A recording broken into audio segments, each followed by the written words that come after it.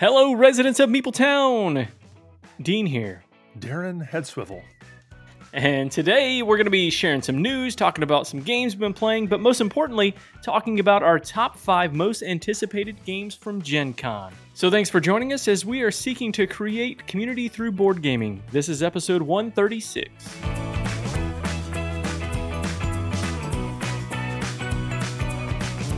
Residents of Meepletown, if you were here right now, you would see Dean with an I Heart Indie t-shirt on this time and balancing stacks of board games in his hand and a board game carrying backpack on his back, knocking tables and breakable things over and wearing his Frosthaven Algox hat, looking like a demon spawn of the Burger King.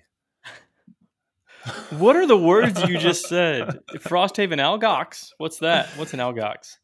Have you never played Gloomhaven or Frosthaven or any of those things? Algox is one of the races of beings in the Frosthaven universe. Oh, They're known for like the big horns and stuff. There was several years ago, that was all the rage at one of the conventions. I got you. And you're wearing one, brother. I am.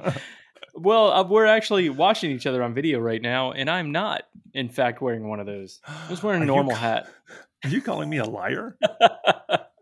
Your hat does at least have 3 stars on it. It does have 3 stars, so that's almost 3 horns. You sit on a throne of lies. That's not what I'm doing at all. You smell like beef and cheese. Okay, how can Meepletown trust you when you are spreading such atrocities? Totally untrustable. Why am I wearing all those things, Darren? Because today we are talking about our most anticipated games for Gen Con. Woohoo! Gen Con's right around the corner, people, just a few weeks away. Which I don't know if we've talked about this before. I am not, once again, not going to Gen Con. I will not be there. Right. But we will have some Meepletown representation because you, my friend, will be there. Yeah, buddy, I'll be there. And hopefully I'll be there with some Meepletown stickers on me. So if you're out and about in Indianapolis, walking around the convention center or the hotels or the Lucas Oil Stadium where all of Gen Con will just encompass the entire city of Indianapolis. If you see me out there sporting my Meepletown merch, stop by, say hi. I'll give you a sticker. We'll chat. We'll talk. It'll be a blast. You might give him a sticker if I can remember to bring the stickers when I see you next week. You better. Meepletown, if I do not have a sticker on me, you know exactly whose fault it is. Dean, the dream / nightmare. Whatever. You'll have a t-shirt on that says, I don't have stickers because Dean didn't bring them. That's a catchy shirt. Is it? I'm not sure. I don't think so. I don't know if I would support that. Of course, it's attacking me, so I definitely would not support it. That's not building me up. I'm sorry. Just tell me how I can build you up further. But I am excited. I'm excited for you to hear about all the Gen Con shenanigans. That is I don't know how to say this. I would love to go to Gen Con, but we mentioned in the questions last week about our favorite conventions that we would want to go to, and that wasn't on my list. Not that I don't want to go. It's just that for some reason, something about that one just doesn't get me as excited about some other ones. That's because you've never been. That's probably right. I tell you what, it's quite ecstatic when you're sitting there in the lobby area. I don't know what you call it, waiting for them to open the doors. And I think I tweeted out a picture of this, or y'all tweeted out a picture of this last year in the Meepletown thread of me sitting there among the throngs of thousands of people standing in line. And I've been there since like 6 or 7 in the morning. It's like Disneyland or Disney World, people waiting to go in and rush, not run, but rush to their favorite booths to pick up that rare limited game. It's something else. So using some Disney language, are you there for rope drop? Do they do this every day, or is this just question? Every day, day there is basically rope drop. And yeah, I was there hour and a half early each day because you got to get in there, man. You got to elbow. You got to make some room. Is there a media place to go like there is at PAX U has a media space? There is a similar space in at Gen Con. At least last year, no lockers like they had it at PAX U, but there is a Okay. space there with some tables and some games set up there that if you wanted to look some things over or take some pictures, you can do that. But the most important part of the media room, at least for me, was the coffee pot that was over in the corner that was always full, always hot, steaming, and fresh. That Mm. got me through the day. That and my peanut butter and jelly sandwiches. That's what you live on while you're at Gen That's Con.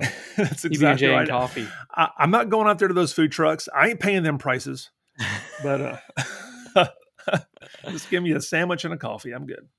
Oh, okay. All right. Well, I'm looking forward to hearing your coverage on this. So Darren's going to be doing some. Of course, I guess we'll have a second episode drop out before this. It's this episode and then another episode before Gen Con actually Right. happens. Right. But look forward to Darren's coverage on that. If you're not following us on the social media on Twitter and Instagram, be sure to do that because Darren's going to be posting on there and has had in the past some cool pictures to share with Meepletown. Yep. And so we'll be talking about our most anticipated games as part of the feature review later on. But until then, Dean, ask me why I'm Darren Headswivel. Oh yeah, why are you Darren Head Swivel? Yesterday, as I'm coming into the office, I was reminded that of this morning coming in, seeing some of the traffic around campus. But coming in yesterday, it was starting to rain. People weren't really paying attention. As I'm about to pull through a red light, this joker on his scooter, those little motorized scooters Oh that yeah. you can just rent. This guy's zipping through the intersection there and the light's green. He's not paying attention. And then there's another car coming across the intersection the other way. They're not paying attention. The two collide. I saw a scooter take on a sedan yesterday. Oh no. The Who won? sedan won. If there was ever any doubt, the Oh sedan won. no. And the funny thing was the scooter guy looked shocked. Like, how dare you hit me? I don't know. I see that. We have a lot of the bird scooters around Nashville. Yeah. And I'm telling you, they don't care. It's like they have taken the star from Mario and they're just like invincible running through the town. Yeah. And I can assure you, I've ridden those around Nashville and you are not invincible, in fact. Well, a big hunk of the scooter flew off. I'm not sure if any of the car flew off. Both parties stopped. I got out of there as fast as possible. Everybody seemed to be okay. So I didn't want to be a witness to anything in case somebody wasn't. But oh man, okay. Either All way. right, well. So coming on campus, you got to have your head on a swivel, just like if you were climbing a volcano, Dean. Oh yeah, I'm excited to hear about this one. We're getting into game talking now. Let's talk about some recent plays, baby. All right, what you got here? So Saturday morning, I wake up, go through my morning routine. After a little bit of time, I spend some time on the YouTubes, as the kids say, and I'm watching a video on the Dice Tower about this game that they just played called Oh No Volcano. I thought, this looks like a kid's game. This looks ridiculous. Oh No Volcano is designed by Phil Walker Harding, praise be. And I feel like Phil Walker is an aspiring Knizia. I feel like this guy is putting out more games than anyone else. He's like the James Patterson of board game designers. He's just cranking out games left and right. He's trying to catch Knizia 700, but Phil Walker has designed. You heard this it here, game. folks, that Phil Walker Harding is as good a designer as Reiner Knizia. I said he's trying to be as prolific. Let's be specific. But he is a great designer. I like a lot of his games. And this one is a 2 to 4 player game. It plays in 15 to 25 minutes. Very light game by Buffalo Games. This is basically a Plinko game driven by some hand management mechanism with a collect gems and a volcano theme. All right. So you have this deck of cards and you have 3 in your hand and you're playing them to move up your climbers. You've got 3 climbers and each card will tell you which climber can move and how many spaces it can move up this volcano. You build the volcano. It's like a 5-step assembly, this really sturdy, shiny cardboard, bits of hard plastic that looks like a Plinko board. And so you build up this volcano, and then you're playing cards to move your workers up this volcano, trying to collect gems. And the first player that fills up their board full of their gems wins. Now, when you play your card, like I said, it tells you which climber can move and how many spaces it can move, but also tells you whether or not you can place a boulder blocker, which is basically just that. It's a piece of plastic that looks like maybe a cliff or a peak or something that you can place on some of the spots on the board that kind of takes away those spots from other climbers, but also potentially blocks or deflects the lava balls that you're about to drop down the volcano, because the cards also tell you what slot, because all the slots at the top of this Plinko volcano are numbered, and it tells you what slot that you can drop the lava ball down.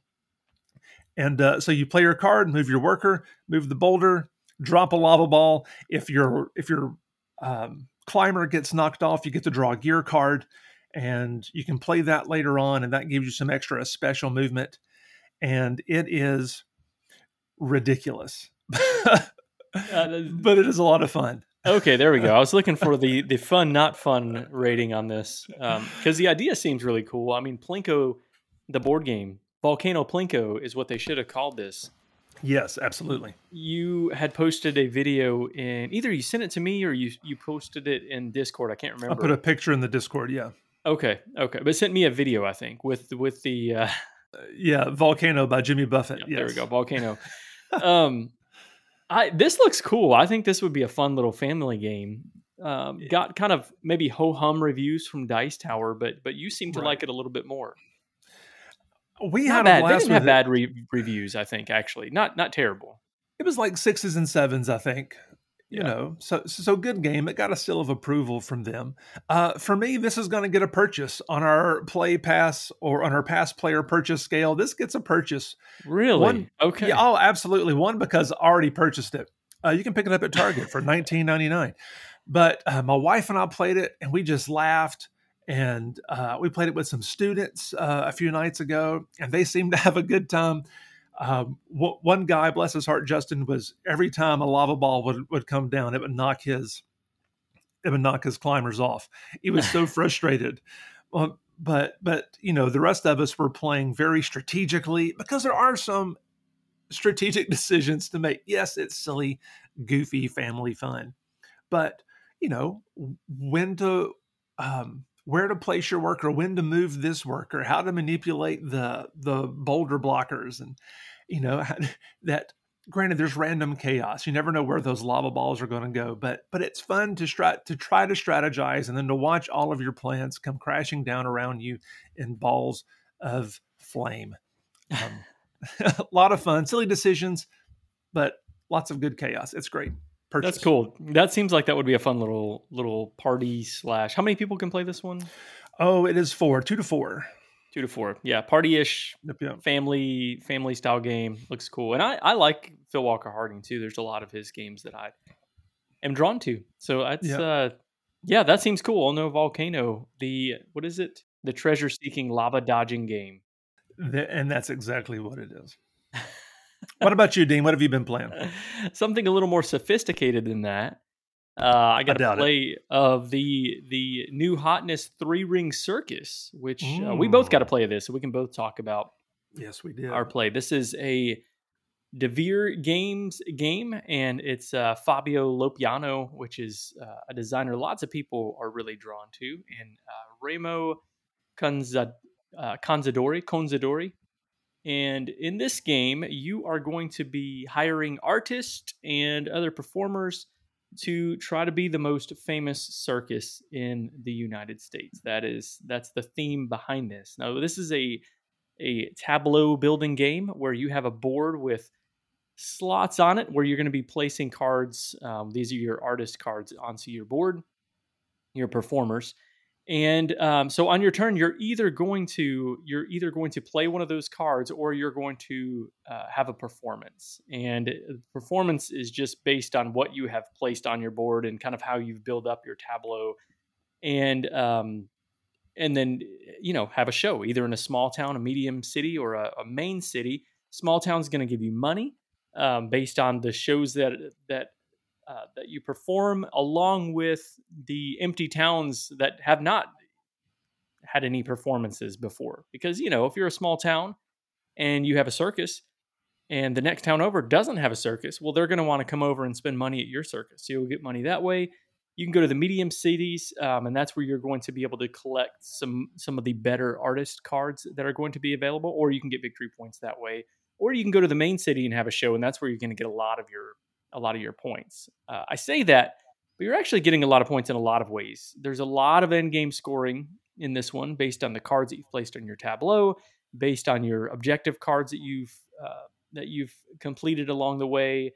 You're going to every time you have a performance, the Barnum caravan is going to be moving around the board, and when they reach these major cities, you're going to look at how many performances, how many shows that I've put on in this complete region, and there's some area majority there. So if I've got more shows that I've put on in this region, then I'm going to get more points whenever that Barnum tent or whenever the Barnum caravan comes to town. And that's it. Once it goes through all those different regions, you get to the end, then you add up your points. There's a lot of cool things going on with this game. One of them is you do have these multi-use cards with the money. The money cards are either the value of the money or they're going to be performers that you're putting onto the board. There's that hand management piece because you can only have a certain amount of cards in your hand, and you have to manage how you're going to put those artists out based on how much money you're going to keep in your hand, that sort of thing. And the order of the cards that go on your board matter as well. You're not just building up the your engine as you go along, but they have to go in numerical order, and the colors matter on there. So you're wanting to line these up in a way that you can put on this huge performance that that the big city demands. When the big city demands a performance with these very specific type of performers, well, you want to do that so you can get the most points. We played this at 2 players, which I think is probably not the ideal player count. Although I don't think we're going to be talking about we're going to be talking about another Devere game coming up and in Jerusalem, which I think more demands having a higher player count. This one I don't think demands having that higher player count. I think it's probably better when you have area majority with more people, but I think it still works really well at a 2-player game. You're just blocking off different spots on the board. Before I get to my thoughts on this, what did you think of this? I really enjoyed this. When we played it, there's kind of like with the Veer, there is sometimes a lot to take in at first. And I didn't know anything about the game coming into it. And so you taught me, and there were a few things I got wrong early on, like I may or may not have cheated with my hand count. Because one thing that's unusual about this game, unlike other games, is that your end goal scoring counts toward your end goal scoring cards. Everybody has some unique end goal scoring cards, and those count towards your hand limit. And you have a hand limit of how many? Is it 7 or That seems right. 10, something along those lines? So I may have cheated at the very beginning, but I really like the multi-use cards and the way you're trying to manipulate your your caravan and how to move it across and try to maximize your points there, and playing the cards down in your tableau and trying to figure out where they need to go and how best to use them to get the icons. Because I felt like some of the resources were pretty tight in this one. Wasn't that correct? Oh yeah, yeah, yeah. There were times when money was extremely tight, and especially because you're trying to balance. You have the money cards that have performers on there, but then you also have the artist cards that have better performers on there. Right. I say Right. better, but they're just different. I guess they're what you need to be able to score the big points and in game scoring as well. And so it's not that they're necessarily better. It's just for the points that you need at the end of the game, they're better. Yeah. So balancing that out is it can be tight for sure. Yeah. It's neat kind of racing each other sort of around the board to put on their performances. And I felt like at least when we played, our scoring was really close at the very, we were neck and neck. I may have even been in the lead a little bit until we started scoring the cards on our board. And each card you played, has those special scoring conditions potentially. And man, you had your, some cards ask for, you score this many points if you have orange cards on this side of this card, or so many points if you have green cards on this side of this card. You did that really, really well. And I did almost none of that. I was just happy to get cards down on the tableau. But I think you killed me in the overall scoring. It's a bit of a challenge because you can, it's one of those games that you can make some choices. You can, as you're putting those artists that give you the in-game scoring out there, you can think, let me put some out there and focus all my attention on getting as many points on these cards as I can. I'm more so just kind of flooded my board with a bunch of in-game scoring, and it's not that I wasn't paying attention to it. It's just some of them scored me a decent amount of points, and then some didn't really at all. It was more of a numbers game for me, which is a strategy in this game. But I don't think it's the only strategy. You get a lot of points from in-game Right. scoring, but you really can focus some attention on the on the in-game score in like during the game scoring, which I think that's interesting. There's a Yeah. lot of different ways to score points in this one.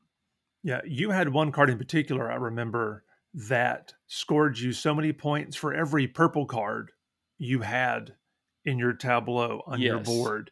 And that was the only part of the game I felt like, I don't know if that's the most balanced part of this, because if you could easily just put a bunch of purple cards out there and score rack up I think you had like 15, 16 points, I want to say, maybe off that one card.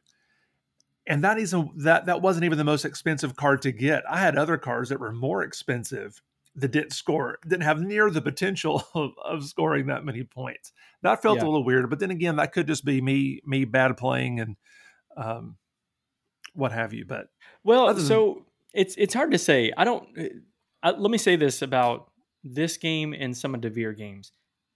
I don't love the way that the rule books are laid out for a lot of mm, Devere games, and I don't even know if it's a them problem or if it's a me problem in my understanding. But some rule books you just tend to click with a little bit better, and Devere I tend to right, struggle with. There were a couple of questions that I feel like could have been clarified a little bit more. One was, do the objective cards count towards your hand limit? I think, and we said that they did, but I'm not positive that they did.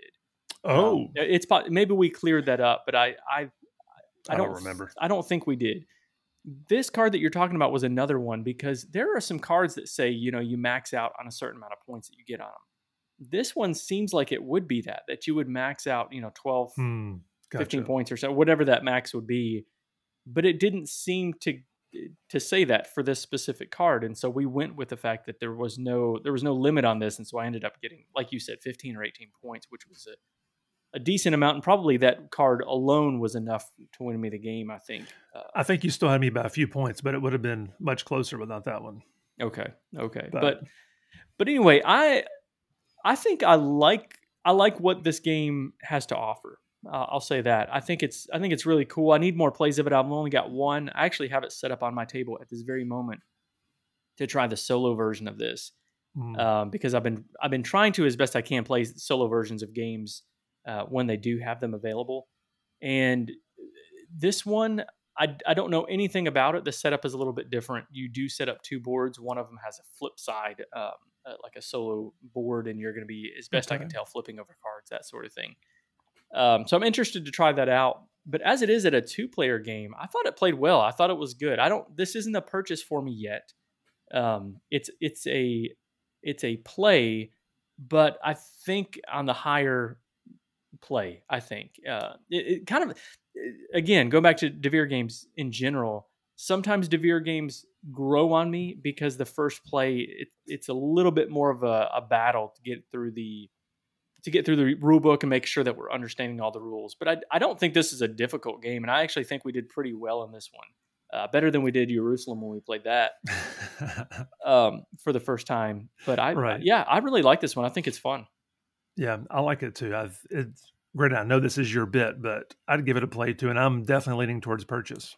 I'm thinking about it. I hope to borrow it from you here soon, Yeah, because if I you think if Cindy will like this one. I think she'll enjoy playing this one. yeah, if you do borrow this one, I might not ever get it back. That's a good point. I may not have to purchase it. And It this actually was falls on the a steal category. this was a review copy from Devere as well. I wanted to mention though the art on this real fast. Adu Vals, who also did the art for Batoku, Redwood, Terminus, several other games, Block and Key. But I love the art direction on this game. I think it's perfect for the time period. It just seems to, I don't know. It seems to fit really well with that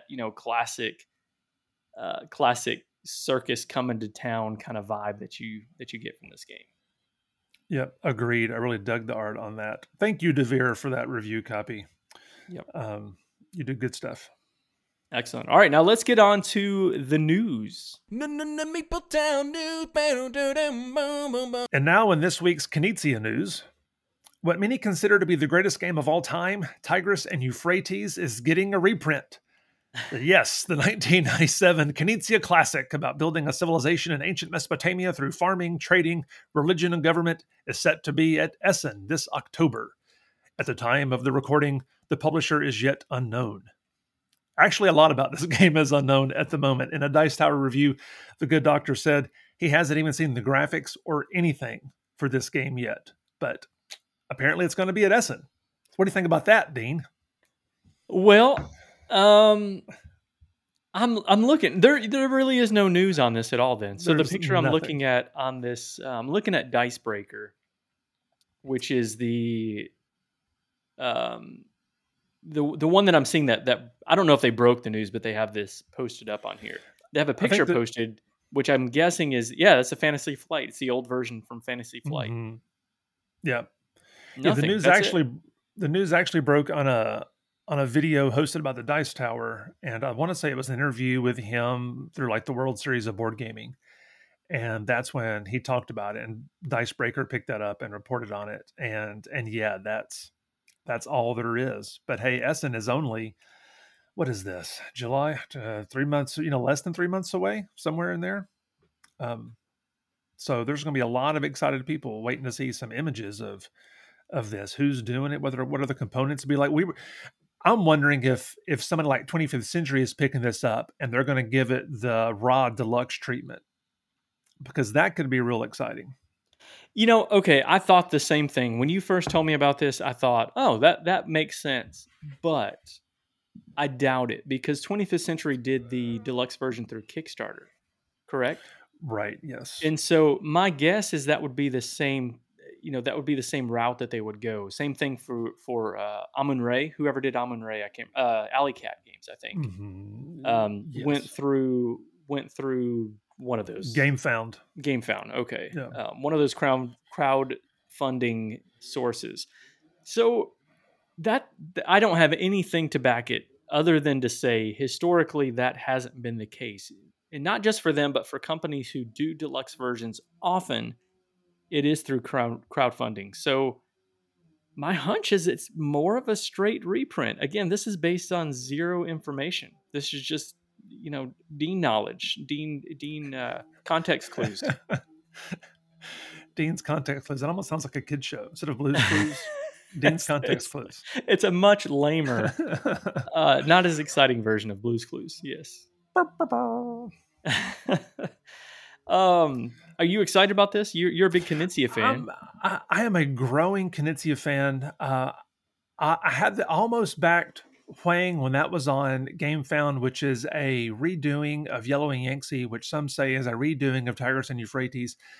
I didn't bite on that one. I'm just really curious to see what comes of this. Is it done in such a way that maybe it grabs my attention? Maybe I go after it or not. I would like to play it. I'd like to play some of these classics, because like I said, many do consider this to be one of the greatest, if not the greatest. It may not show it in the BGG rankings, but this is about as classic and timeless as it gets for many. So I'm curious. We'll see what happens.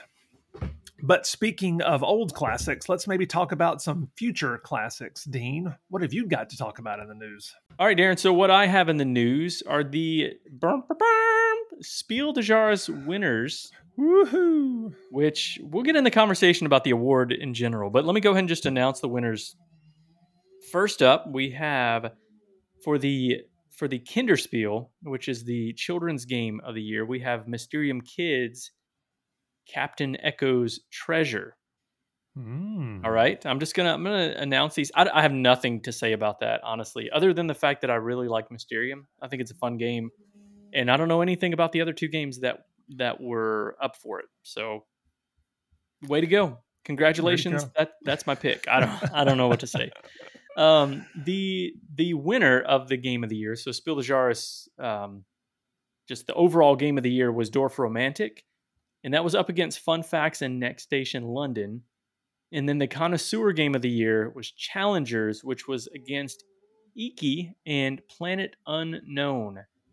So out of these, I don't know if we've talked about any of the Spills Jars nominations or anything. I think we did, but out of those, what have you played? I have played none of these. Even out of the suggest or recommended or nominated or whatever. Well, I didn't look at the recommended list because right here in the show notes you had listed those that were nominated. Yeah, So sorry, that's what I meant. Is nominated. Yeah. So I'm sure I would have chosen probably some of the ones from the recommended list if it were up to me, but it is not. But looking at these, I've not played any of these, and to be honest, the only one out of any of the games that I would be interested in playing, that is the winners and the nominated, would be Planet Unknown. That's the only one that sounds like it would interest me. Of the winners, I feel like Mysterium Kids is the only one that I'd want to play. Carla Caramel right. is not one that you want to try out? I don't know a whole lot about Carla Caramel. I'm sure she's great, but I'm kind of with you. Like, I like some of the Mysterium type games, particularly Paranormal Detectives.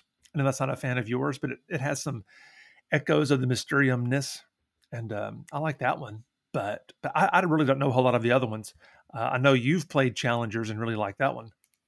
Yeah, so out of these, I've played, let's see, out of the game of the year, I played Fun Facts and Next Station London, and I have Dwarf Romantic on the way now. That's right. Okay. I said it. You were one of the first ones to buy it before it sold out, because just like any other game, as soon as these winners are announced, they're gone. They'll sell millions of copies and you won't be able to find them for a year. And then they'll all get a sequel or an expansion or something like that in the next year. Yep. Yeah, and this one seems like Dwarf Romantic seems like it would be prime for that. This is a cooperative tiling game, and it's got this campaign element, and so you're unlocking new things as you go. So it just seems like you could just unlock even more things and expansions for this. I'm excited about this. I've heard some good things, even though you hear a lot of negative things too. I've seen some really cool things on this one where people say if you really give it the time, if you dig into it and start unlocking all those new things, it actually becomes a very, I say actually, the game is a hot garbage, but it could actually be okay. If you just give it time. Play about 50 times and you're there. You might really appreciate this. But I think I'm going to like this one is my thought, even though I'm seeing some negative things. All right. It sounds like one you would like, and I don't mean that disparagingly. You'd probably like this game. No, I think it does like a game that you would like. But did you say you had played Fun Facts? Yes. Okay, what did you think of that one? Because this is Amigo. This is in the whole, or not Amigo. Or is it Amiga? I don't have it pulled up in front of me. No. But it's Repos. Yeah, Repos Productions. Yeah. With Just One and So Clover. Yes. How does that rank for you among those? Because I was kind of shocked this one didn't win. It is my least favorite of those three. Okay. But those games are a lot of fun. Big hits for my family. Yeah. And Fun Facts is no exception. It's been a big hit with my family. We have a lot of fun with this one. Now it is tricky because some of the cards just are a little more difficult because we play this with kids too. We play it on all of these. I've played with ages, 5 to like 70. I've played this with big age ranges, and Just One and So Clover are a little bit easier. Even for younger kids, I think easier than Fun Facts, even though you have to write. So maybe not 5, maybe like 7. My kids are 7 and 11 right now, almost 8 and 11, and they can play it no problem. Any of these games, but there are some with Fun Facts where it just doesn't quite make sense. Right. Like it's basically in Fun Facts you're ranking in order. How do I explain this? So it gives you a topic. Like if you could go to one of the questions, if you could go to Disney, if you had an unlimited pass to Disney, you can go anytime you want. You don't take money out of the equation. How many times in 1 year would you go? So all of the answers are going to be numbers. And then I'll put my number down. And then the next person after me is going to put theirs either above mine or below mine. and you're trying to rank these. Once it gets all the way around, the first person gets to place theirs. They get to move theirs one last time, and then you start flipping them over. And for every one that goes in consecutive order, you get a point for that. It's really cool. Which, by the way, that is one of the questions, Darren. And I want to know what would be your answer. I can tell you what my answer was. Is it really one of the questions? Because I was about to applaud you for that being the first one you just made up off the top of your head. No, it was. If I remember right, it was Disneyland. Okay. So you can go to Disneyland anytime you want. Money is not a question. For 1 year, how many times would you go? How many days in a year? On a leap year, 366. So, you might get an extra day in there. So if we were playing that with my family, it would be a tie because I feel like everybody would put. Sorry, and it wasn't days. It was how many times? How many times would you go? Okay. How many days in a year? 365. Okay. So 365. Well, hold on.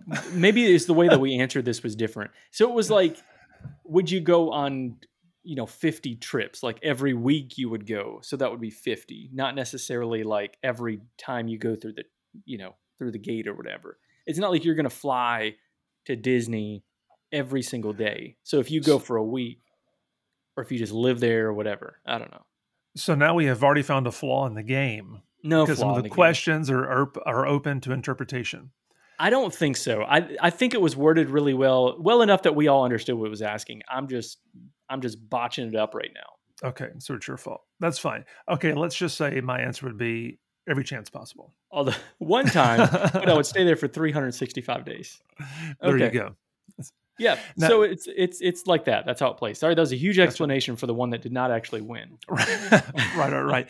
But in talking about one of the winners, I am curious because you said you played Challengers, you really like it, but I also know that you own and really enjoy Planet Unknown. Compare those two because those two seem like I'm not sure they belong in the same category, or do they? Now this is the rub, I guess, right? Okay. How do you compare these type of games? One, how does Challengers fit into what would be the connoisseur game of the year? Now, often we think heavier weight as gamers. We think heavier weight equals connoisseur game of the year, and that's just not the case of how they categorize this. It has more to do with what are games that gamers would enjoy, even if it's lighter games.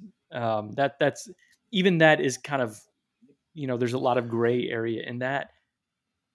Looking at the list, it makes sense that Planet Unknown would be more of that style game, or Iki. I've not played Iki, but it seems like it would be more of that heavier game that fits in what we have in our mind of what that game should be. Yeah. Challengers is not that game. It's a lighter game that is just good fun. And so, which one would I have picked? I probably would have picked Planet Unknown, but it doesn't mean I love the game that much more. Even I probably do. I do like Planet Unknown better than I like Challengers. But in the right setting, Challengers is an amazing game. It's fantastic. It's so fun. If you have the right group and everything falls in that category, it's a great convention game, I would say, or a weekend getaway kind of thing. Gotcha. So I'm totally fine with this being the winner just because I think it's so fun. But I get there's a lot of people who just don't love that as the pick. Kind of, if I remember right now, I'm not looking at this, so I could be wrong. It seems like Quacks of Quedlinburg was the connoisseur pick and not the game of the year. Am I wrong about that? No, you're right. Whatever year that was, Quacks was the Kennerspiel winner. So yeah, and again, this conversation comes up every year. The categories and what's too heavy, what's too light. Are they leaning too light and all that jazz? And I think, sometimes it's important to keep in mind that these are the German games of the year. Okay, these are games where they're celebrating.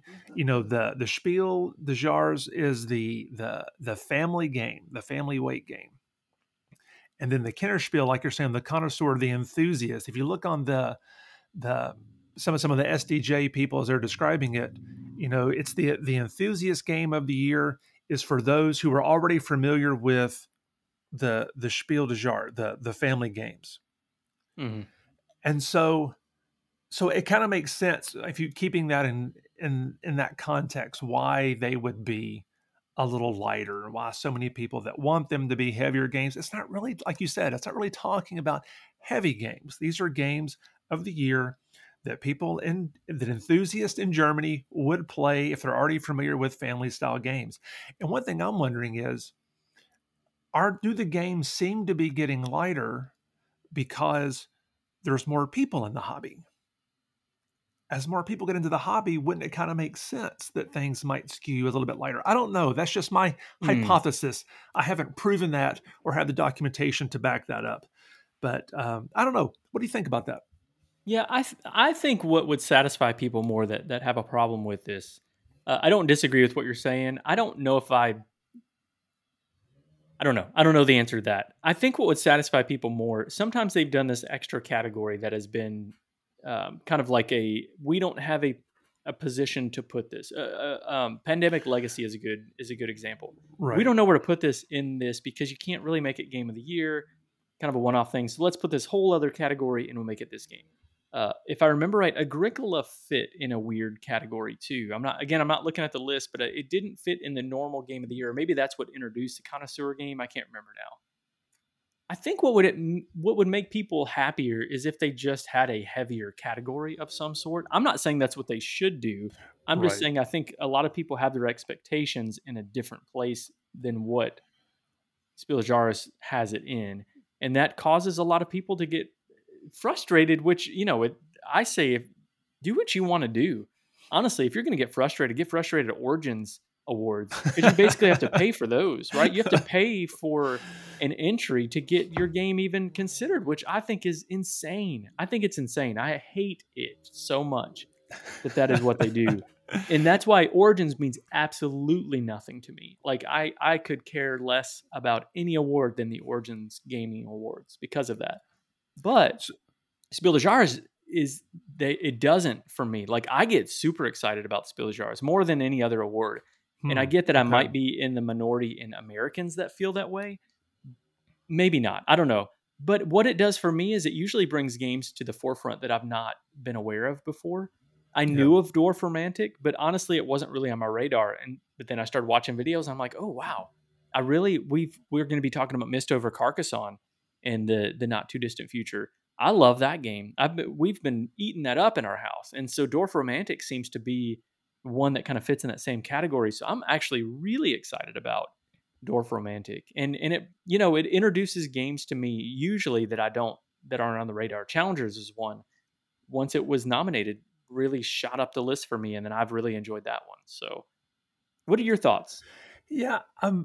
Again, I still consider myself fairly new into the hobby. The STJs, I think, I am interested.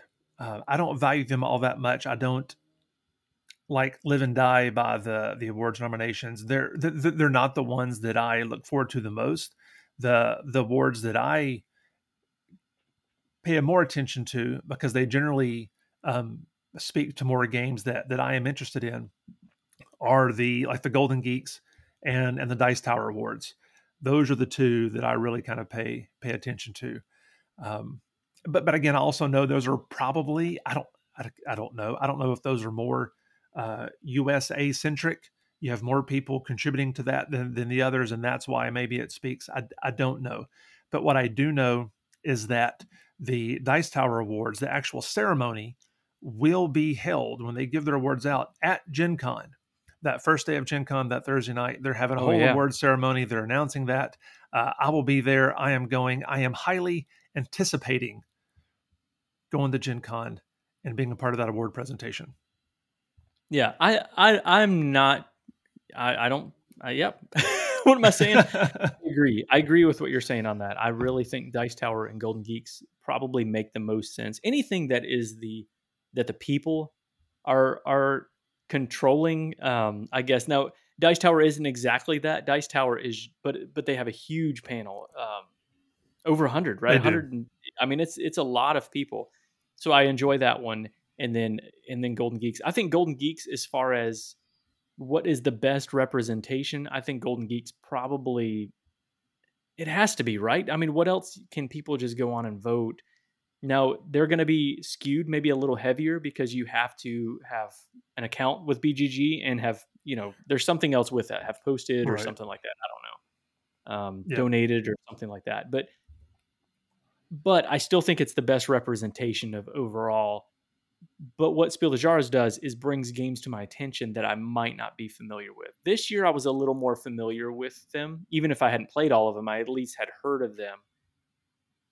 But in past years, that hasn't been the case. I'm wanting to say Quacks was one of those games that I didn't really know about until it was announced on here. That maybe not that one. There's been a few over the years where I'm like, I have no idea what that is, and I play it and I'm blown away. I also have a collection of Spiel des Jahres winners. That's another separate hobby of mine, I guess. Apparently, I don't have all of them, but I've got a lot of them, and I don't dislike most of them. I mean, I think they're fun, and I oftentimes whenever I sit down and play the games and give them the attention they need, usually I think, oh, I get it. I get why they pick these.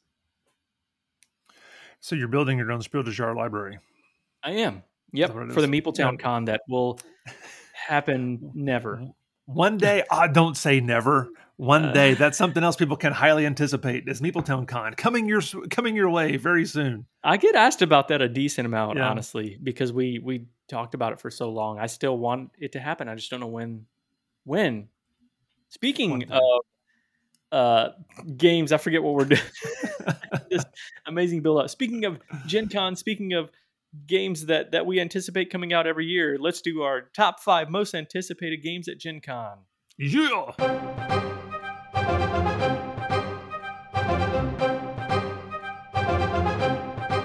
All right, we are going to be talking about Gen Con games, and this is actually being recorded on YouTube as well, probably. We're testing this out live, and so if it records well and all goes well, this might be a video that we post on there as well. But let's go ahead and give some parameters for what this list will entail, because I think probably our list are not exactly the same on how we approach them. But what we did is we said, let's look at games that, first off, let's look at the Board Game Geek preview, Gen Con preview, which includes a section for games that are being demoed, and then you can filter it out and say games that are for sale. And so that's what I did. I took all of those games that are to be demoed and I made a list. All the games that are being sold and I made a list, and then somehow like figured it out from there. I don't know how helpful that is, but I do know my list is not just games that are being demoed or just games that are being sold. I actually have a combination between the two. Yeah, mine is the same. I am looking at games that are both demoed and for sale, and some of mine I don't think are on the Gen Con list. What? As far as the preview. Whoa, you're flying off the handle now. Well, you're just doing what you want to do. I have some insider information. Okay.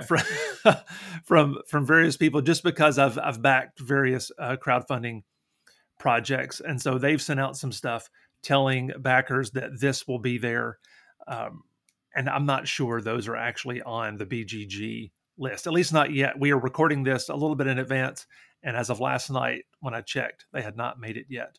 But I am very, very excited about some of these. Now, I will say, though, many have said, and I kind of feel this way too, the list itself to choose from was not necessarily the most exciting list. There's been a lot of people who have said that so far the preview list seems to be a little less than this year, a little lacking in some heavy games. But as I was looking at it, though, there were still a lot more games that I was excited about than I thought. How did you feel overall looking at the BGG preview? I don't know. I might fall in that other category of the people. I don't think I was super excited going through most of these. Now I could come up with a list of 5. I can come up with a list of 5 games that are being sold and games that are being demoed, but I don't feel as excited this year about some of the releases as I have in years past. But there's always things that come out. Fantasy Flight always does some big reveals the weekend of Gen Con that you've never heard of before. And so I'm excited to see things like that. But as far as just looking at this list, I don't think I was getting super jazzed about a lot of things. Gotcha. Well, do we want to talk about some of our honorable mentions first and then go through our top 5? Is that how we want to do it and Yeah. just throw those out there, or save them for the end? No. Let's go ahead and Okay. yeah, let's go ahead and do some honorable mentions first. I think that's fine. All right, cool. You first, since you apparently don't care about any of the games on this list. Ooh, you know what? I hope I don't actually spoil anything and talk about games that I. Okay, I messed up my list in my honorable mention list. Okay, so a couple things that I would be I'm excited about that didn't quite make the list, and one is War of the Ring expansion. Mm. Yep, I really like that game. Darren introduced that to me a little while back. I picked up the game, and now I want the expansion, especially because it does have that, I think, solo aspect to it as well. I'm intrigued in trying that out. So if I was at Gen Con, that would be one of the places that I would go to pick that up. Catan Starfare's expansion, New Encounters, I would be going to pick that up as well. Really, really like Catan Starfare's. It's, one of my favorite in the last several years. I would head over to the Osprey booth and pick up General Orders and Undaunted stuff, and then maybe make my way over to the what is it, Trick or Treat Studios. Trick or Treat Studios. They've got a lot of cool stuff that's coming out. That actually probably would have been number 6 on my list, is my guess. But they've got the new Gold West edition that is apparently going to be for sale. The Halloween game, Texas Chainsaw Massacre. I think all of those are going to be for sale. So I'd be pretty pumped. And then the last one, the only reason this one didn't make my list actually is because it's 3 to 6 players. But Queen by Midnight. I don't know if you've seen this one. I have briefly. Okay. It has the most intriguing art out of any game coming out, and I don't even think it's close. I think the art on this is incredible, draws you in.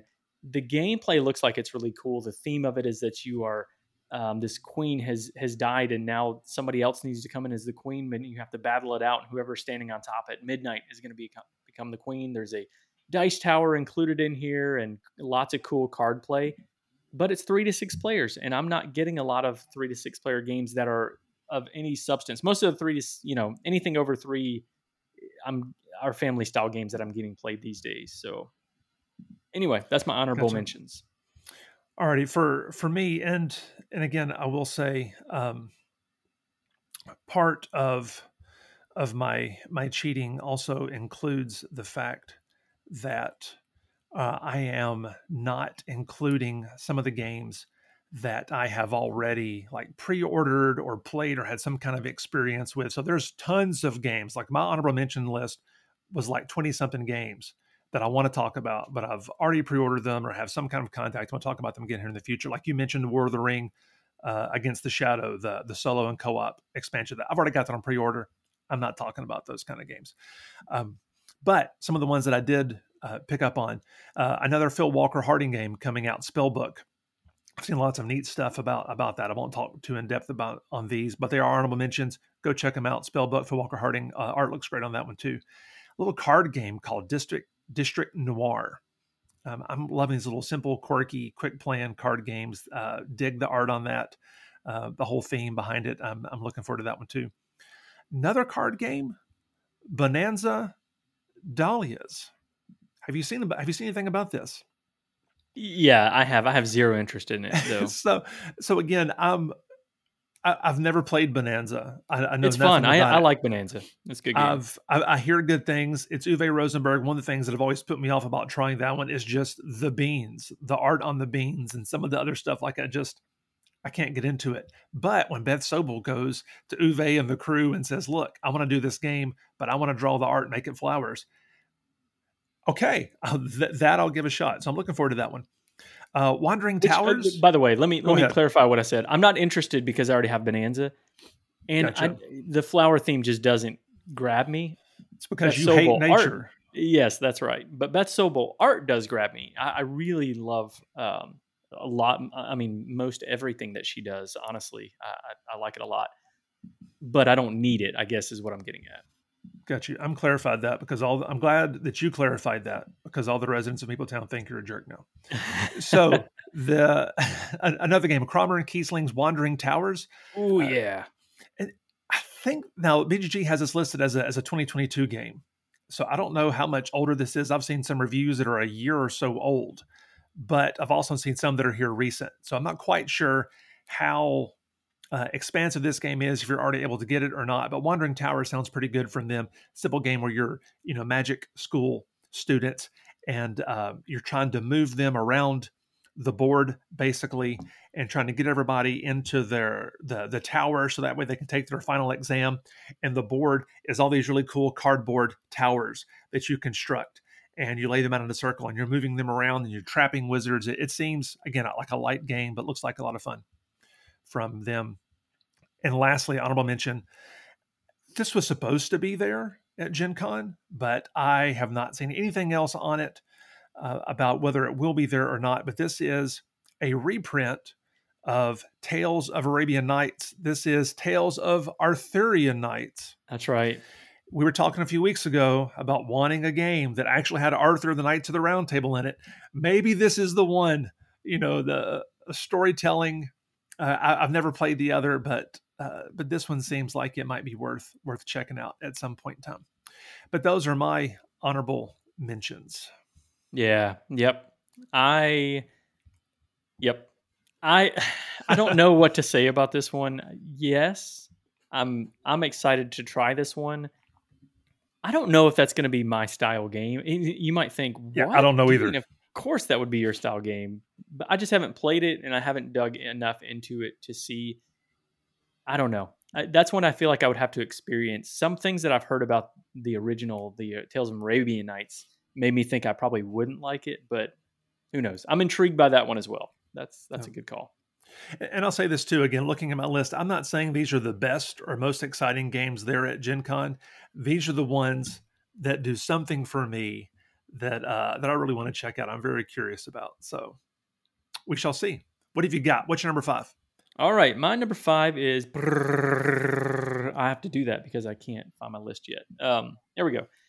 My number 5 is one that is supposed to be for sale at Gen Con. I just confirmed that. It does look like it is for sale. That is the Lost Ruins of Arnak expansion. It's called The Missing Expedition. So it says, let me just read this for you. It says that in this expansion, you can test the strategies offered by 2 new leaders, which is good. More leaders is always a good thing. Explore new paths to knowledge on 2 new research tracks, which, hey, add more research tracks on this game, and I'm all for it. And you're going to have new artifacts, items, and assistants. So all of those things, it's just more of Arnak, which I'm all for that, because I don't necessarily need new mechanisms in this game. I love the way that the game plays, but especially with the research. Both, but with both the new leaders and new research tracks, those are the things that I'm most jazzed about. So that's my number 5. I would be doing my best to go pick that up if I was going to Gen Con for sure. Yeah, I still haven't played Lost Ruins of Arnak, so maybe one of these days. Darren is no longer allowed on the show. Have you played Dune Imperium? I do really enjoy Dune Imperium. And you like Endless Winter too, if I remember right. I really enjoy Endless Winter. Yeah, I think it's at least a try. It doesn't connect with everybody in the same way. I prefer this to Dune Imperium, but I understand there's a lot of reasons to like Dune Imperium better.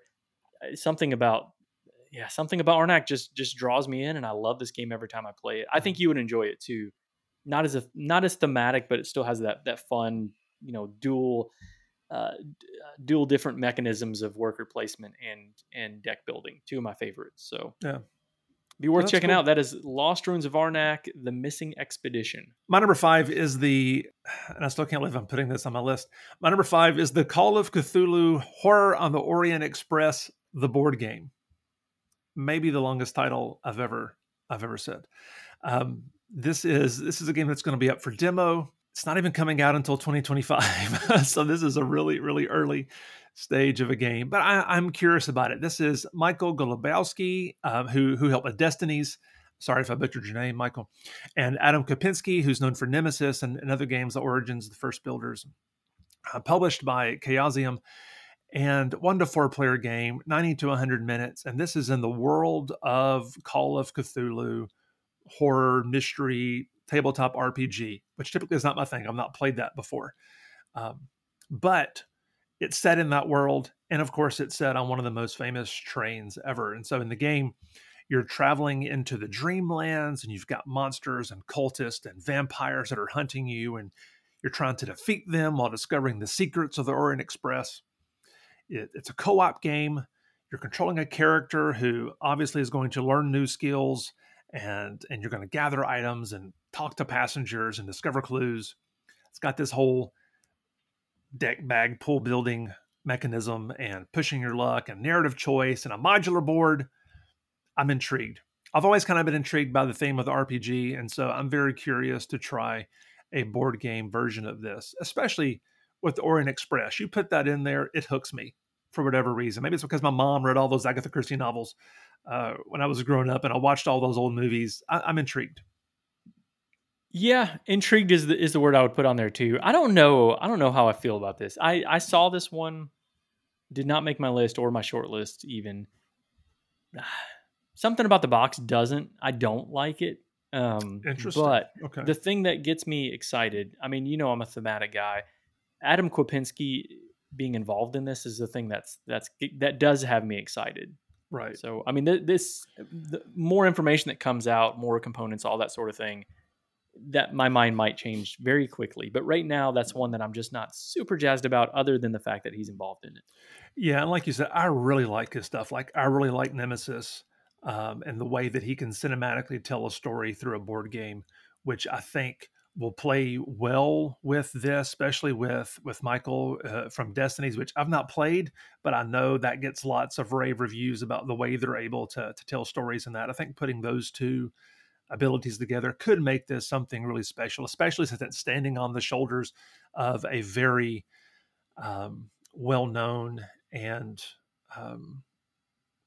loved tabletop RPG. So I'm curious. We'll see. Yeah. And I do love Destinies. I think that's a fantastic game. So there you go. That's number 5, Call of Cthulhu Horror on the Orient Express, the board game. I also didn't put it on my list because I knew I would have to say the game multiple times. And I don't want to have to. I need short names. So speaking of which, my number 4 is Unmatched. Just one word. Nice. No, there's more. Actually, which one? So here's what I would say. My number 4 is Restoration Games. Okay, the cheater. Restoration Games booth. Yep, I know. I'm cheating. I almost put Renegade Games booth on here too. That was another short list because they have a couple reprints. It didn't make my list because they're reprints, but I'm excited about the what is it? Robo Rally and what's the other one? Acquire. That's coming out of Renegade. That is not on my list, but I'm just throwing that out there. That's a bonus. It's a bonus game. Bonus pick. Okay, so my number 4 is the Restoration Games booth, where I would go and I would see, can I pick up Unmatched Brains and Brawn? That would be number 1. Well, not in any order, okay? I would see if I could play the new Unmatched Amazed, which is the Unmatched Adventures Tales to Amaze, excuse me. Mm-hmm. This is the new cooperative version that's coming out. Now, you backed this, and so I know that you're excited about this, which is why it's not on your list, I'm guessing. Correct. My understanding, though, I was reading, this has been a minute, but I was thinking that all of those were coming on the same shipment, the Brains and Brawn and the Tales to Amaze. I think you had the option to, if you wanted to throw that in there as an add-on, you could. Okay. But that game has already been in circulation, yeah. Okay, but it's listed as a game. Maybe that's because if you backed it, that was the option. But it's listed as a demo, not as one that they have for sale. So I'm guessing they're going to complete. Oh, okay. Maybe they're going to get those out to backers first. I don't know. Who knows? That's all speculation. Don't quote me on that. But the thing that this might be the number 1 thing I would do is I would run there to see if they have any copies of Thunder Road Vendetta Chrome. Maximum Chrome. Maximum Chrome for sale. Now, they don't have any of that listed online. I can't tell you how sad I am and how many times I've looked for that game online for a reasonable price. I want it bad. I want it so bad. So I would run to the booth. Actually, this would be the first thing that I would do, honestly. If I knew they had Maximum Chrome, Thunder Road Vendetta, I would run there to go pick it up. So that is my number 4, all things Restoration Games. I can do that, right? Is anyone else thrown off? You said it's the first thing you would do, and it's your number 4. I'm so confused. I can't wait to Well, see what. it's because they don't have it listed on that. I It know. says that they I have know. Thunder Road for sale, but I don't know which version they Yeah. have. Yeah. The preview just has the base game up there. But Let yeah. me tell you, I would be running to all of these booths, but they're not all the games that are for sale on my list. I'll try to mention the ones that are. I don't know. Some of these I'm a little unsure about. So that's my number 4. Yep, unmatched restoration games, all their stuff. Very good. My number 4 is not a booth that I will run to, but it's definitely one I'm going to swing by because I'm hoping to pick this up. They said it's going to be there for demo, potentially, and for sale. According to the preview, that is World Wonders. Oh yeah. This is designed by Z Mendez and published by Meeple BR or Meeple Brazil. This is a Brazilian company. It's 1 to 5 players, plays in 50 to 70 minutes. And in this game, you are taking on the role of great leaders from the past to build your own ancient city. You're using action points, you're laying out these polyomino city tiles, and you're building roads, and you're building these big, chunky wooden wonders that I'm excited about, like Machu Picchu and Petra and pyramids and Easter Island statues and all kinds of good stuff.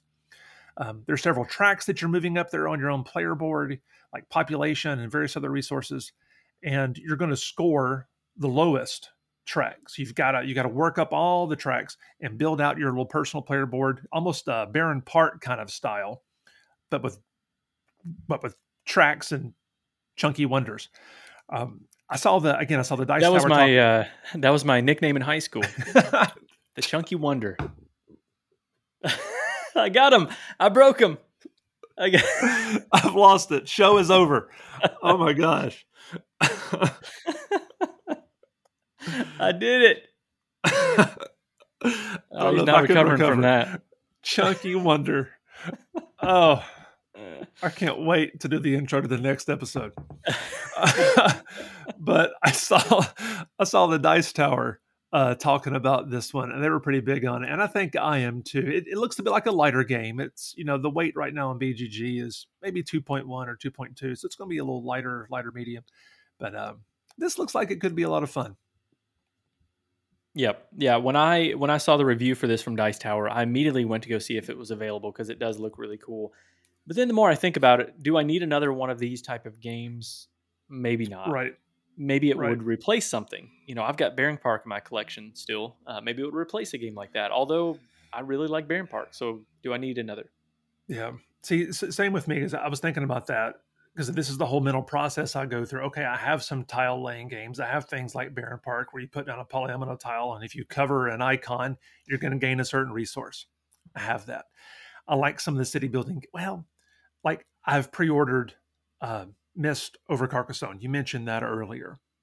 Tile laying, road building kind of deal. I'm looking forward to it. So I've got a few lighter ones of those. But to me, the difference is if you take something like that and it puts in a different setting, again, maybe it's just psychologically, it's a different setting, your civilization building, you're putting out these different wonders from around the world. That automatically intrigues me. I have such a love for travel and other cultures and how ancient civilizations have been formed and developed. And I know this is just a simple game, but just that idea that's connected to it and gives me something tactile that I can mess with and do. I don't know. It sounds intriguing. That's why I'm saying I hope it's there for demo. I'm not sure that it will be, but it does seem to be there for purchase.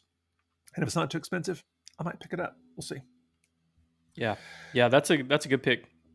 That is number 4. My number 4 anyway, World Wonders. All right, my number 3 is a game that I really went back and forth on whether or not I was going to back this. This one is listed as being, let me see, as a game for sale. My guess is it's probably a limited copies of this, but it's Last Light by Roy Kennedy is the designer of this one from Dice Tower, and it's published by Gray Fox Games.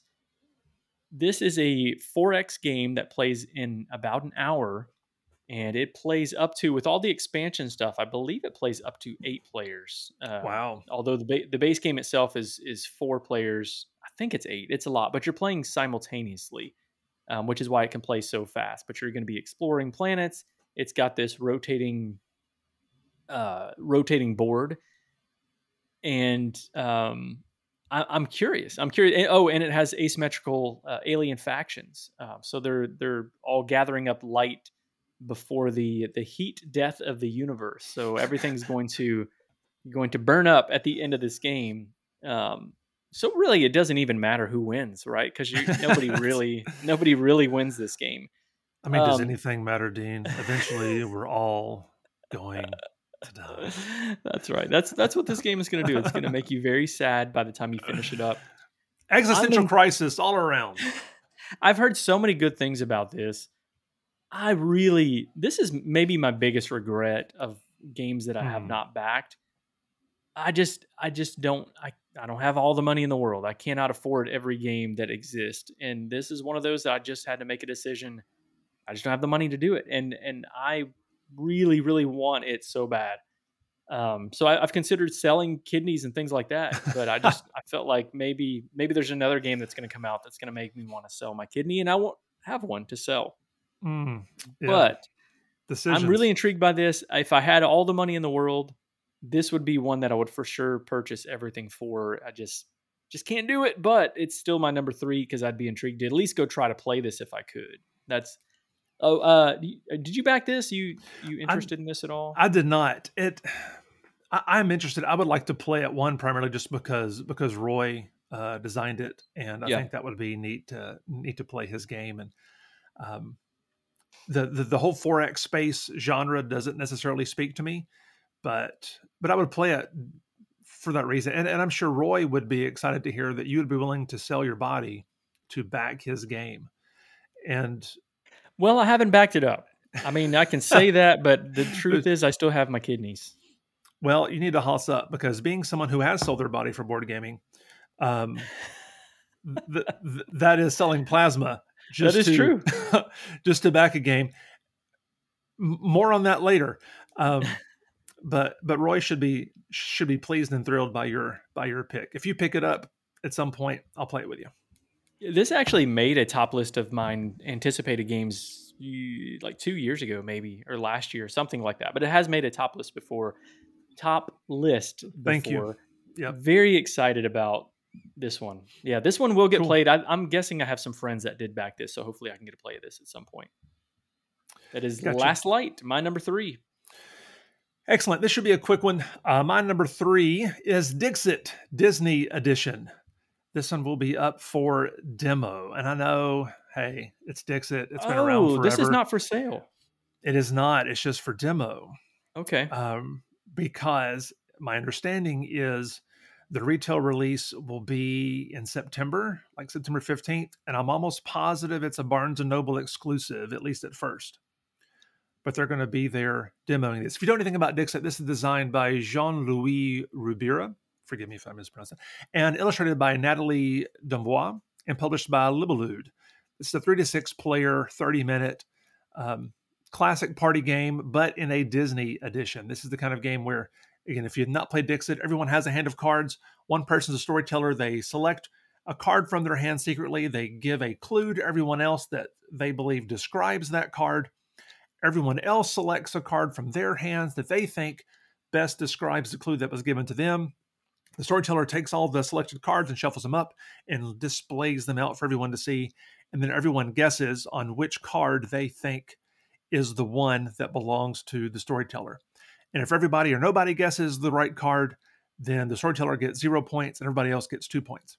Otherwise, the storyteller and all the people that guessed the storyteller's card would get 3 points. And if somebody wrongly guesses your card, you also get a point. And it's the first to 30 wins. Dixit is classic.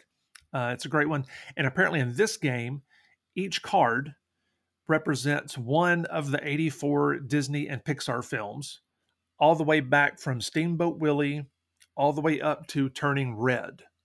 So I'm sure this will be successful, and there will be some expansions in the future that will play on the movies that maybe they didn't cover, or the ones that will come out beyond Turning Red. So yeah. Do you think there's enough content out there that they could expand on this? I mean, are there enough movies that... Yeah, that's it's really going to be something. I mean, I've been blown away by how they've expanded just on Dixit alone. I mean, Yeah. there's multiple expansions. So I think they can get really creative with the Disney license and come up with plenty of material. Have you seen this? Were you excited about this one?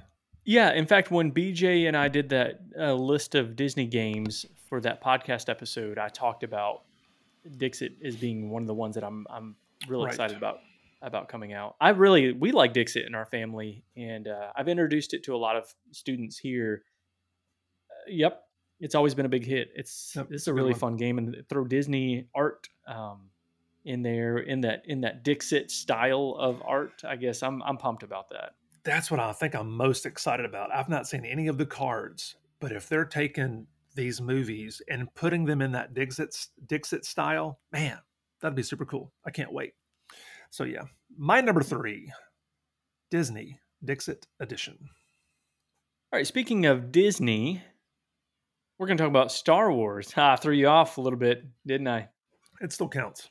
Okay. All right. So, Star Wars Unlimited, which is a Mhm. Fantasy Flight game, the more I think about it, I don't know if I should have put it up this high because it is a collectible card game. It's a CCG or a TCG trading card game. That I don't have an interest in chasing a lot of things in these collectible games. But it is Star Wars, and it is a Star Wars card game from Fantasy Flight Games. So I'm pretty excited about that. It says fast-paced, dynamic game that is both easy to learn and strategically deep.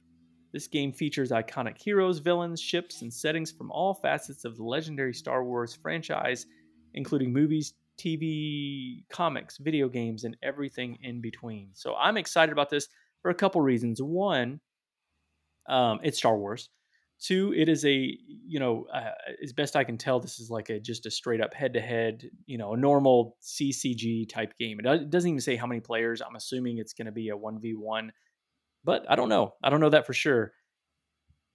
The thing that really draws me in though is the art. It's not normal Star Wars art that you see in a lot of these other ones. It's these, from the best I can tell, unless it's from something else, it seems like these are brand new illustrations of more of a cartoony style look. I guess is the best way that I can explain that. And I'm guessing, in a lot of these CCGs where you have a lot of art, there's going to be a lot of different artists involved in this. So that's my guess, but it does seem more of a like 80s, early 90s cartoon style is the vibe that I get when I look at the art on this. So I'm excited about this. It's for demo, it's not for sale. I would definitely want to go check it out just to see if it's a game that I would want to play. Not that I want to chase all the rares or anything like that, but what I want to do is just play it. Yeah, this is one that I am going to get a chance to demo. It's one of the events that I signed up for at Gen Con. I don't know how I feel about it. We've mentioned this before. I've never played any of the collectible card games. It's not really my thing, but um, we've mentioned one in the past that may or may not be on our list here soon. And then there's this one. So it is, because of the Star Wars license, it's enough to make me want to go and try it out. Um, the art, I know you love the art. The art is not my favorite of the Star Wars art, but it is growing on me. It's So different, yeah, which it is is what different. draws me in. Yeah, it's different. So I'm curious. Yeah, this could be a lot of fun. Like I said, I'm gonna go check this out while I'm there. I'll let you know what I think. Yeah, I really like Star Wars Destinies quite a bit. I think that's a fun game. Same publishing company. The concern I have is, what does this look like a couple years down the road? They have Fantasy Flight has kind of moved away from several of their um, collectible games, from my understanding. At least like Star Wars Destiny just kind of got axed at one point. So Right. I don't know. I don't know what that looks like in their future. If I assume if it does well, it's going to sell. They're going to keep making stuff for it, but who knows? Who knows what that bar is? But I don't need the collectible part of it. I can just Right. get enough to play the game and then make that the fun for me. Yeah. So anyway, that's my number 2, Star Wars Unlimited. Cool. My number 2, again, this is one that I don't think has made the preview list. This is secret insider information because I was a backer on the Kickstarter for the big box for the big brother of this game. And this game, that I'm being really shady about is the Big Western Brother. Legends. Big Brother, the board game. Ah, Right. if only. Has someone not made that yet? That would be great. We should check into that. This is no. The game I'm talking about is Western Legends Showdown. This will be um, for sale in a very limited capacity, potentially demoed. I'm not sure. Western Legends Showdown is a 2-player, 20-minute micro dueling game designed by Irwin Record. Again, Western Legends, if you know anything about it, is a big sandboxy Western style game where you're playing as these legends from the old time um, Western time period of the U.S. And there's train robbing and poker playing and gold mining and robbing and marshaling and all these different things. You can do whatever you want to do in this game. It's big enough to require a big box. And I really enjoy Western Legends. Dean, I know you do too.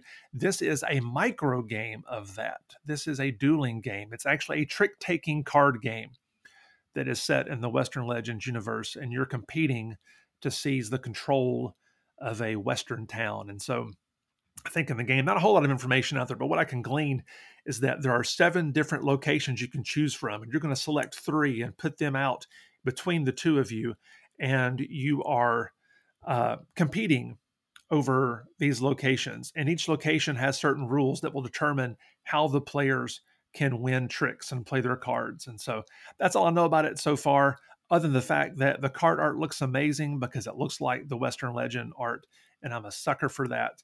And I'm a sucker for poker cards because that's also the style that they're done in. And this game is going to be on sale for $10. What do you think about that? Yeah, I think this sounds cool. I love the idea of this. It uses that same artwork, Mm-hmm. which draws me in. I love the art for Western Legend. The the question I have is when we say micro game, I think 18, 20 cards, something along those. I don't see on here where it says how many cards are in here. Um, but that's interesting. If it is an actual micro game that only uses that many cards, and it's a trick taking game, I'm intrigued by Right. that. I wonder how that works. But if it's a 2-player only, you don't really need a lot of cards. So I guess that's yeah. I'm intrigued. I'm interested in this. I'm curious. I know you recently put up um, a Meeple Town mini for Northwood, Yeah, and I am curious how many cards were in that game. That's a a lot. solo trick taking game. A lot. Okay, because I'm sitting Hmm. because I had the same question. This is a micro trick taking game. There's only 18, 20 cards, and again, we're saying 18 because that's typically what Button Shy and other Yeah, micro game publishers have done. That would really be. But I guess what makes sense for it to be a 20-minute game and you're competing over 3 different locations, 18 cards limits. I mean, maybe so. But yeah. like I said, Now don't know. it's different though. The for Northwood, you actually do kind of need that many cards though. It's weird because you're flipping cards over, but you start off with 8 cards, but you can end up with a lot more than that potentially that you're going through. So I've gone through almost all the cards in the deck in a game. So yeah, but in this one, if it's head to head, I almost feel like you could need less than that. Right. It's yeah, that's I'm really interested in this, and not enough to put on my number 2. That's crazy high. Yeah.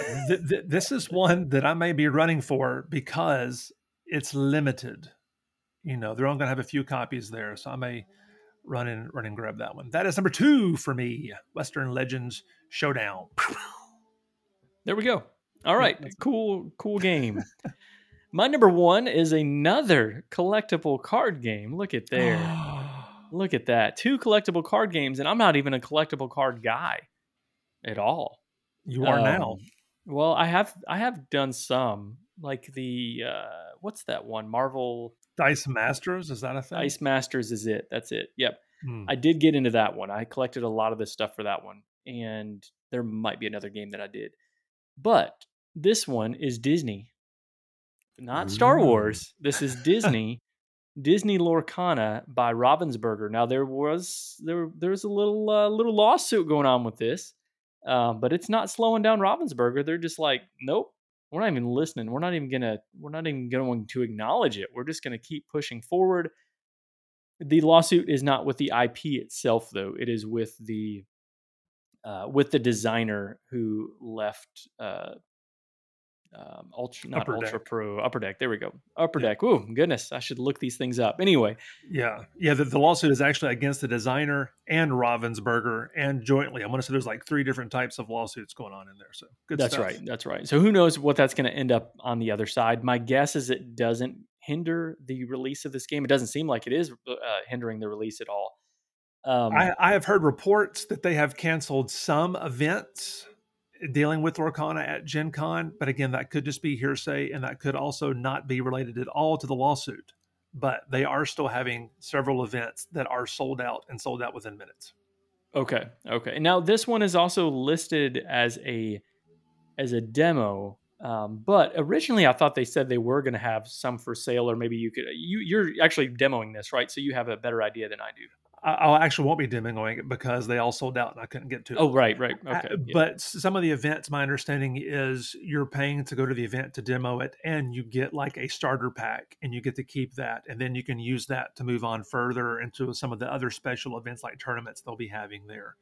So So not for sale, but you can win copies. I think that's the deal, or you can purchase copies if you're in those demo groups.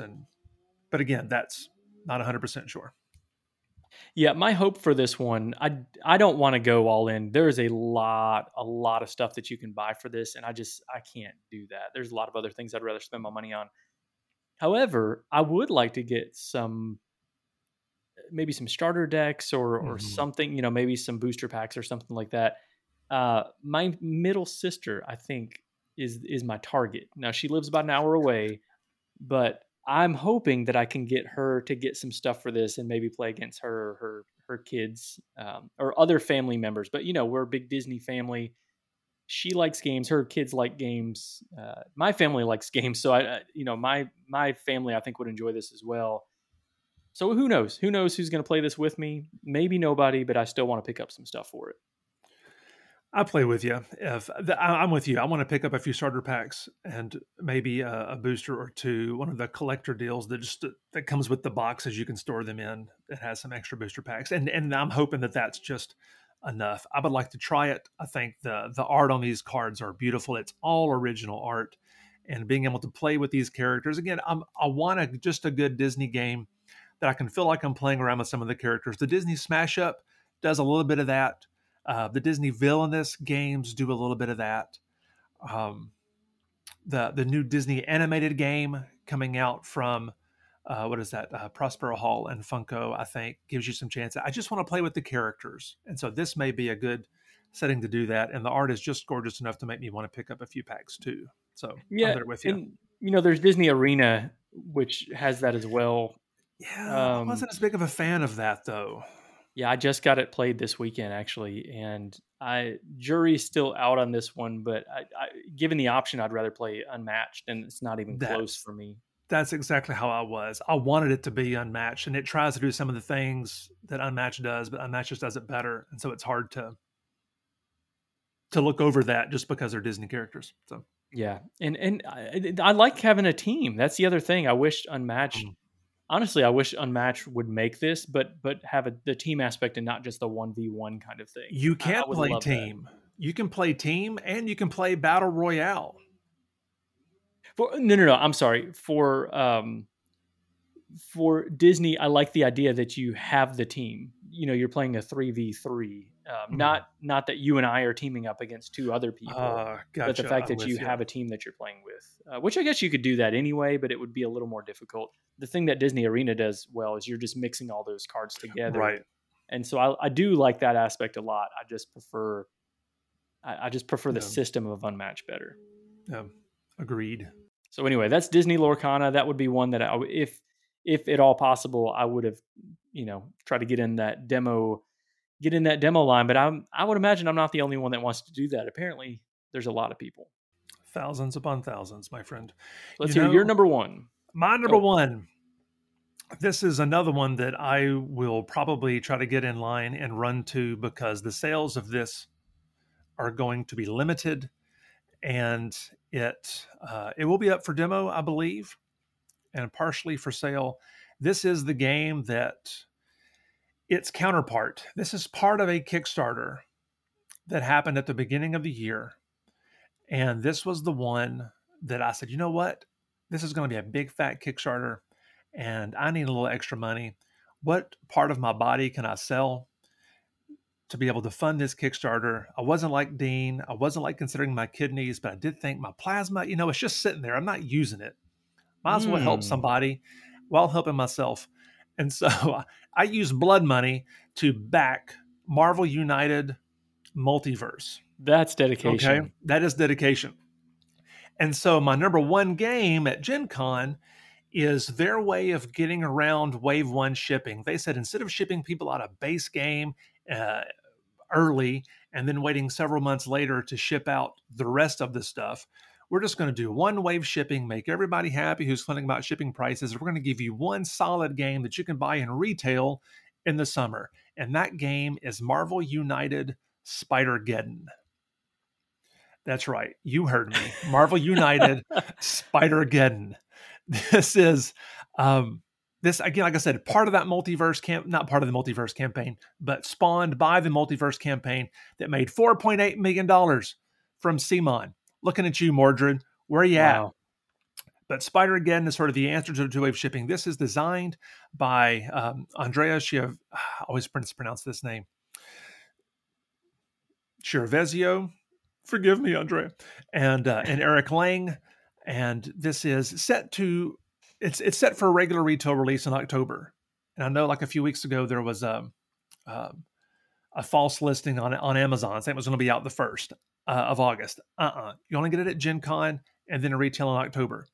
This is all the multiverse goodness that you can include, all the Spider-Verse goodness that Marvel United can give you. Some of the heroes in this are, well, before I even get to that, if you're not familiar with Marvel United, again, it's a very light, chibi style miniature game, cooperative style, where you're playing cards out to take various actions, to move your heroes, to take out villains, and you're moving around the cards and these locations in a circular fashion.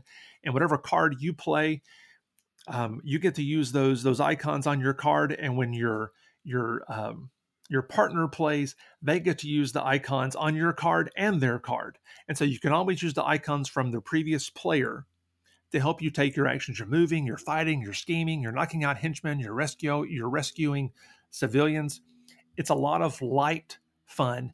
And all of the expansion stuff really brings these Marvel United games to life. And so I'm super excited what Spider-Geddon can bring to the system, because some of the heroes that are in this game are Symbiote Spider-Man, Scarlet Spider, Silk, Spider-Man Noir, which I still can't hear or think of without thinking about Nick Cage in the Across the Spider-Verse movies. Penny Parker, Spider-Punk.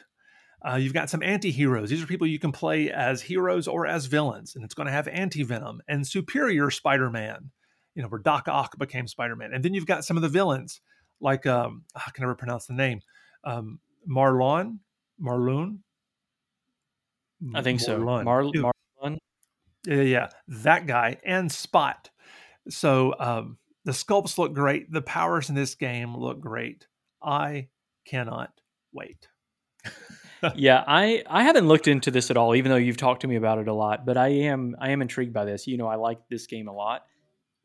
And the heroes are cool. And having just seen Spider-Verse, Spot, playing against Spot would be fantastic.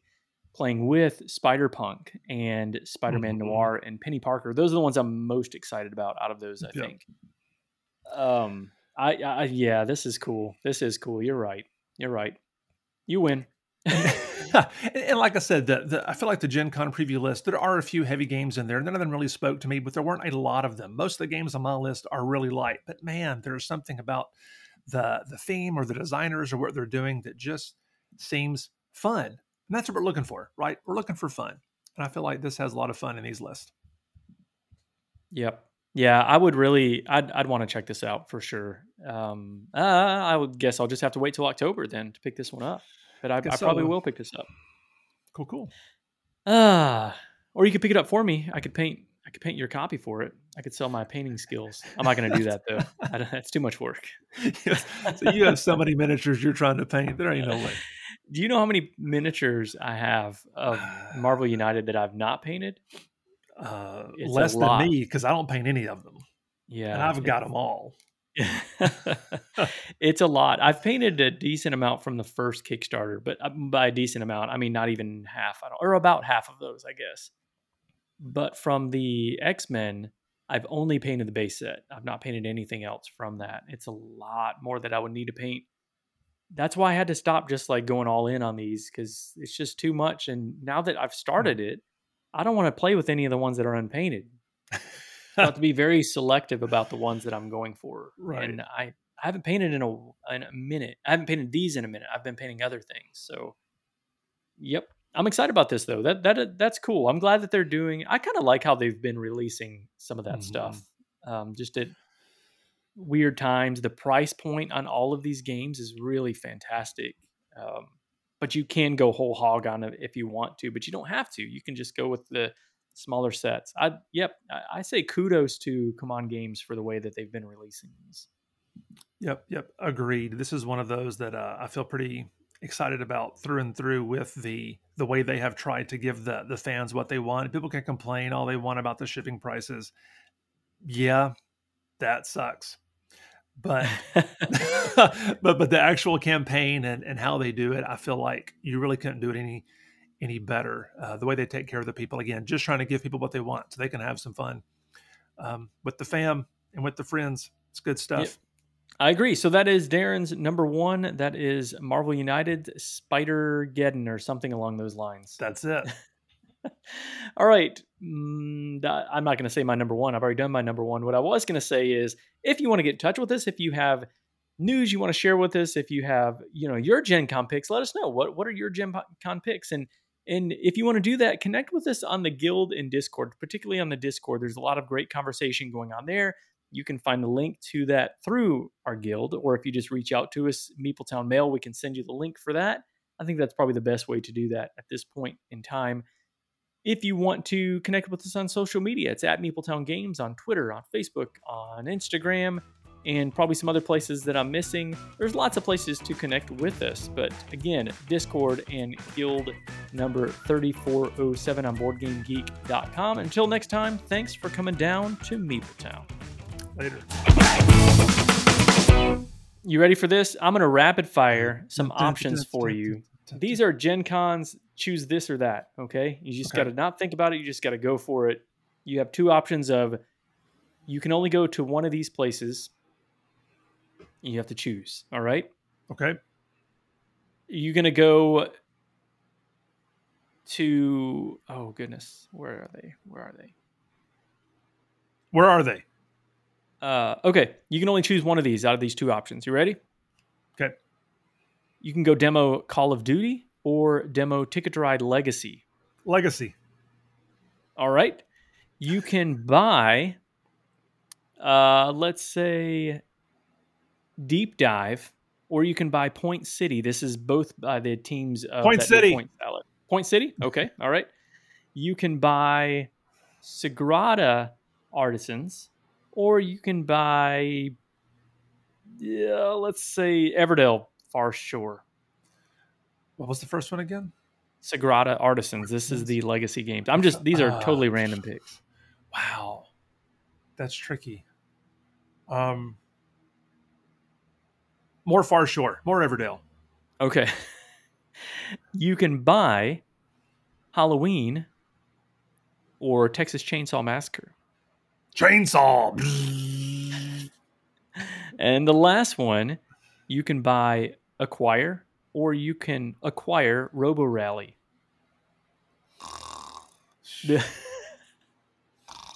You say neither. Or option number 3 comes in, Princes of Florence from WizKids, another reprint. Robo Rally sounds. Oh, there's more. Or there's one more option thrown here. Another reprint, Amun-Re. Amun-Re.